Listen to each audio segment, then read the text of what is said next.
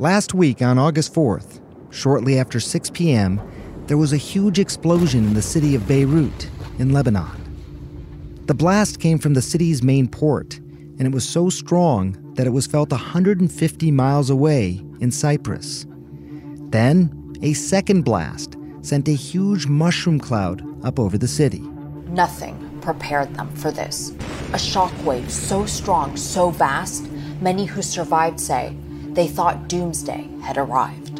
The blast has been linked to a long-neglected stash of potentially explosive chemicals.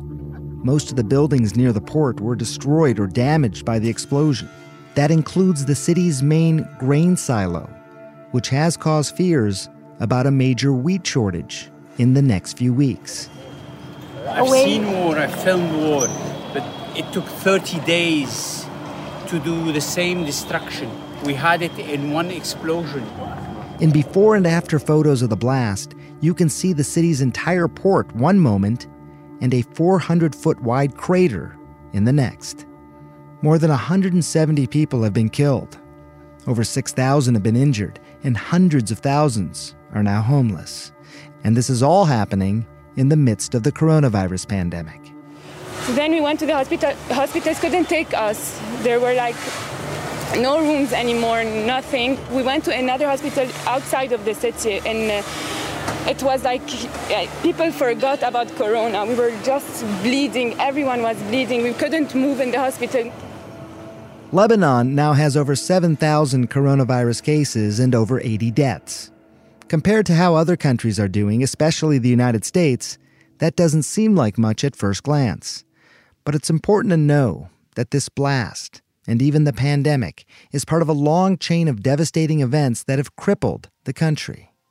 Before any of this happened, Lebanon was already in the midst of political turmoil and an economic crisis that could cause nearly half the population to fall below the poverty line. Violent protests erupting in the Lebanese capital, and we're getting reports of injuries. People there are visibly outraged, and they're blaming their own government, accusing it of negligence. The morning before the blast, the country's main public hospital, where coronavirus patients were being treated, had announced that it was already approaching full capacity. The city was about to go on another lockdown as a result of a recent surge in cases. Hours later, the explosion sent thousands of people into Beirut's hospitals, and 5 of those hospitals were heavily damaged by the blast. In this episode, I speak with my colleague, CNN correspondent Ben Wedeman, who's based in our bureau in Beirut. We talked about the devastating loss from the blast and the mounting fear and uncertainty in a city that's also trying to keep a pandemic at bay. I'm Dr. Sanjay Gupta, CNN's Chief Medical Correspondent, and this is Coronavirus, Fact versus Fiction.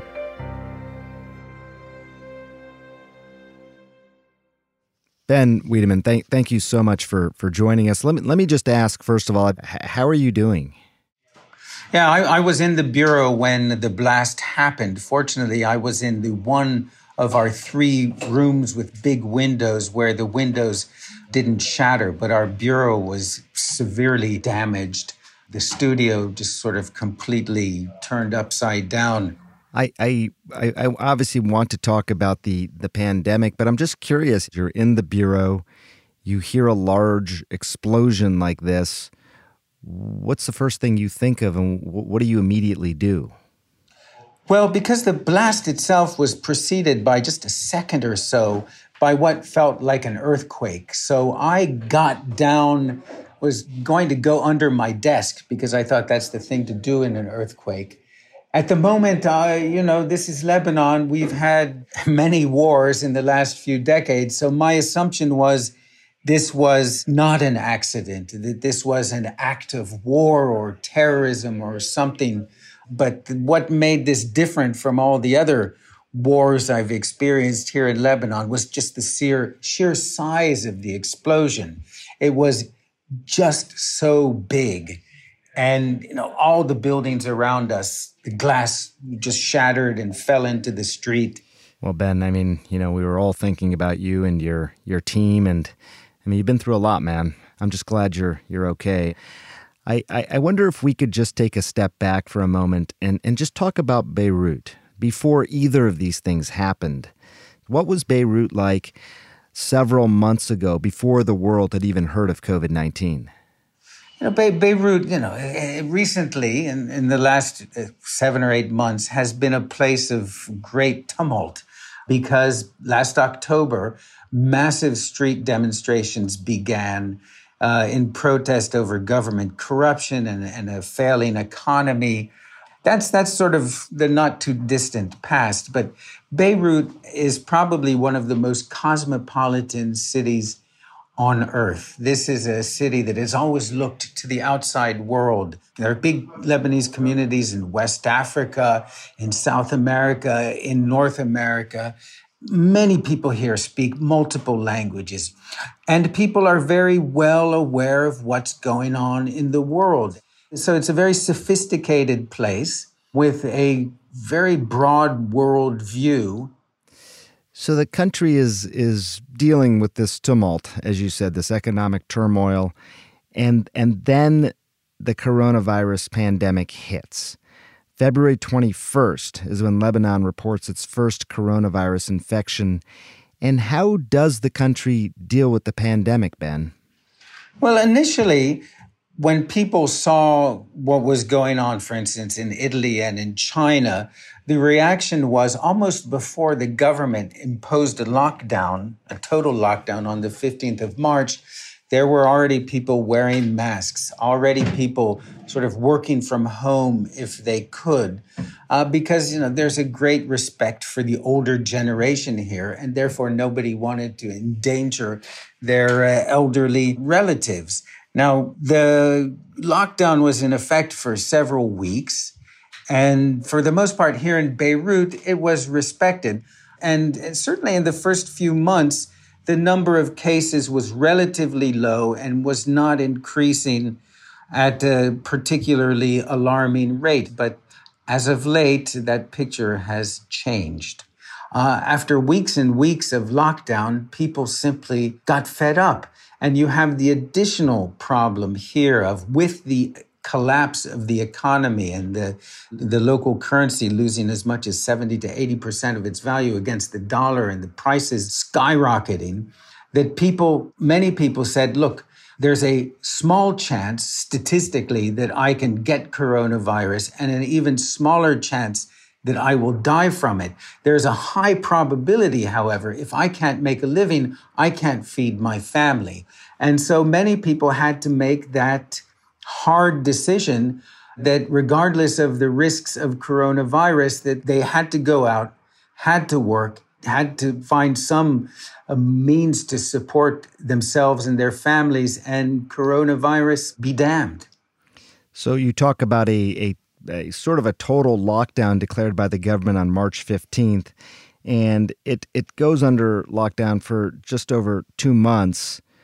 What are the economic ramifications?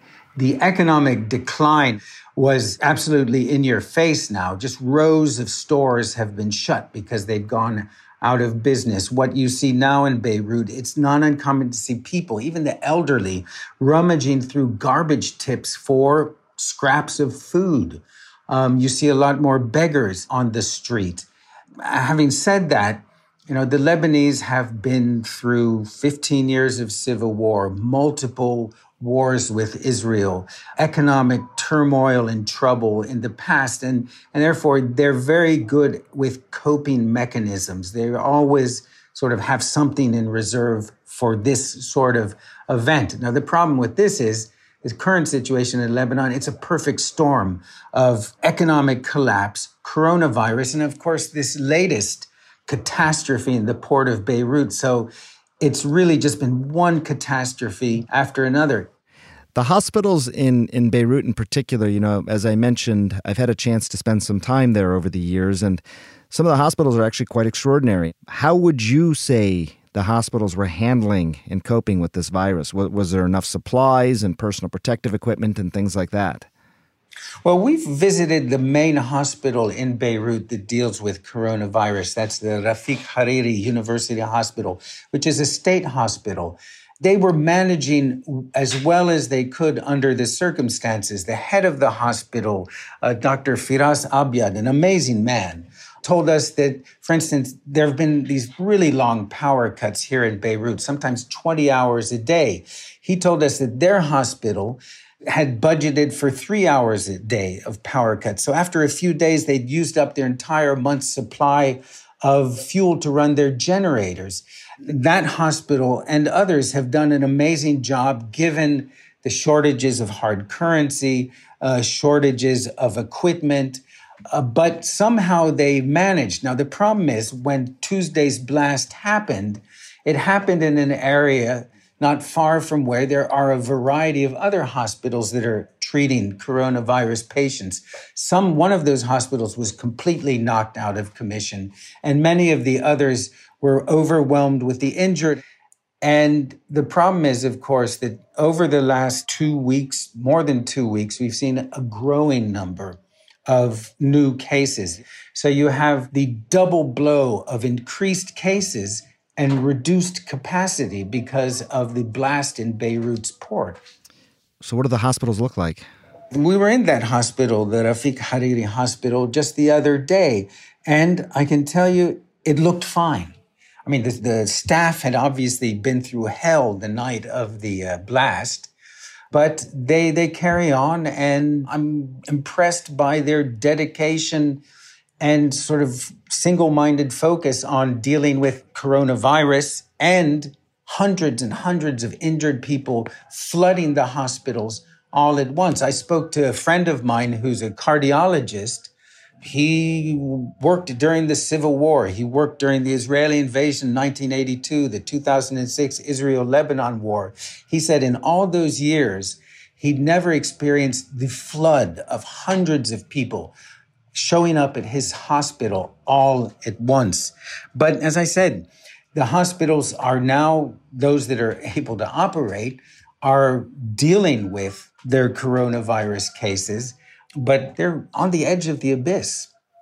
If you walk around right now, what does it look like to people? Well, when you go to the areas that were most badly affected by the explosion, it's teeming with people, with young volunteers and older volunteers as well, who've brought brooms and shovels and are basically knocking on people's doors, offering to help clean people's homes. And others are out on the streets dressing wounds, changing bandages that need to be changed, handing out sandwiches and water. It's an incredible, spontaneous effort by ordinary people in those areas. But what's notable in all of this is the absence of the state, the government. We were out in one of those neighborhoods yesterday, and the only presence of the state were some members of the gendarmes who were sitting on chairs in the shade, drinking tea and smoking cigarettes. So there's a lot of resentment at a government that doesn't seem to have really understood the need to act quickly to help people. We are in the middle of a pandemic, so you have the situation where people are being cared for in the way that you're describing, bandaging people up in the streets. Is the pretense of physical distancing and masking and doing all the things to try and decrease the spread of the virus, are those things still happening there in the aftermath of this explosion? I have to say that the blast sort of blew everything out of everybody's minds temporarily in terms of coronavirus. We were actually, when the blast went off, we were in the middle of a sort of new partial lockdown, but everybody forgot about that when the explosion went off.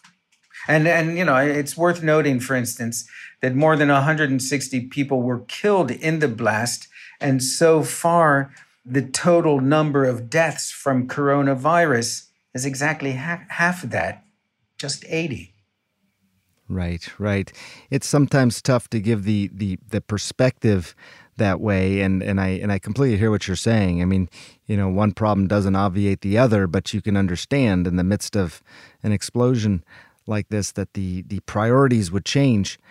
I'm just wondering, what is the mood like there? Are people optimistic? Certainly, when you look at the entirety of the problems Lebanon is facing, it's hard to be optimistic.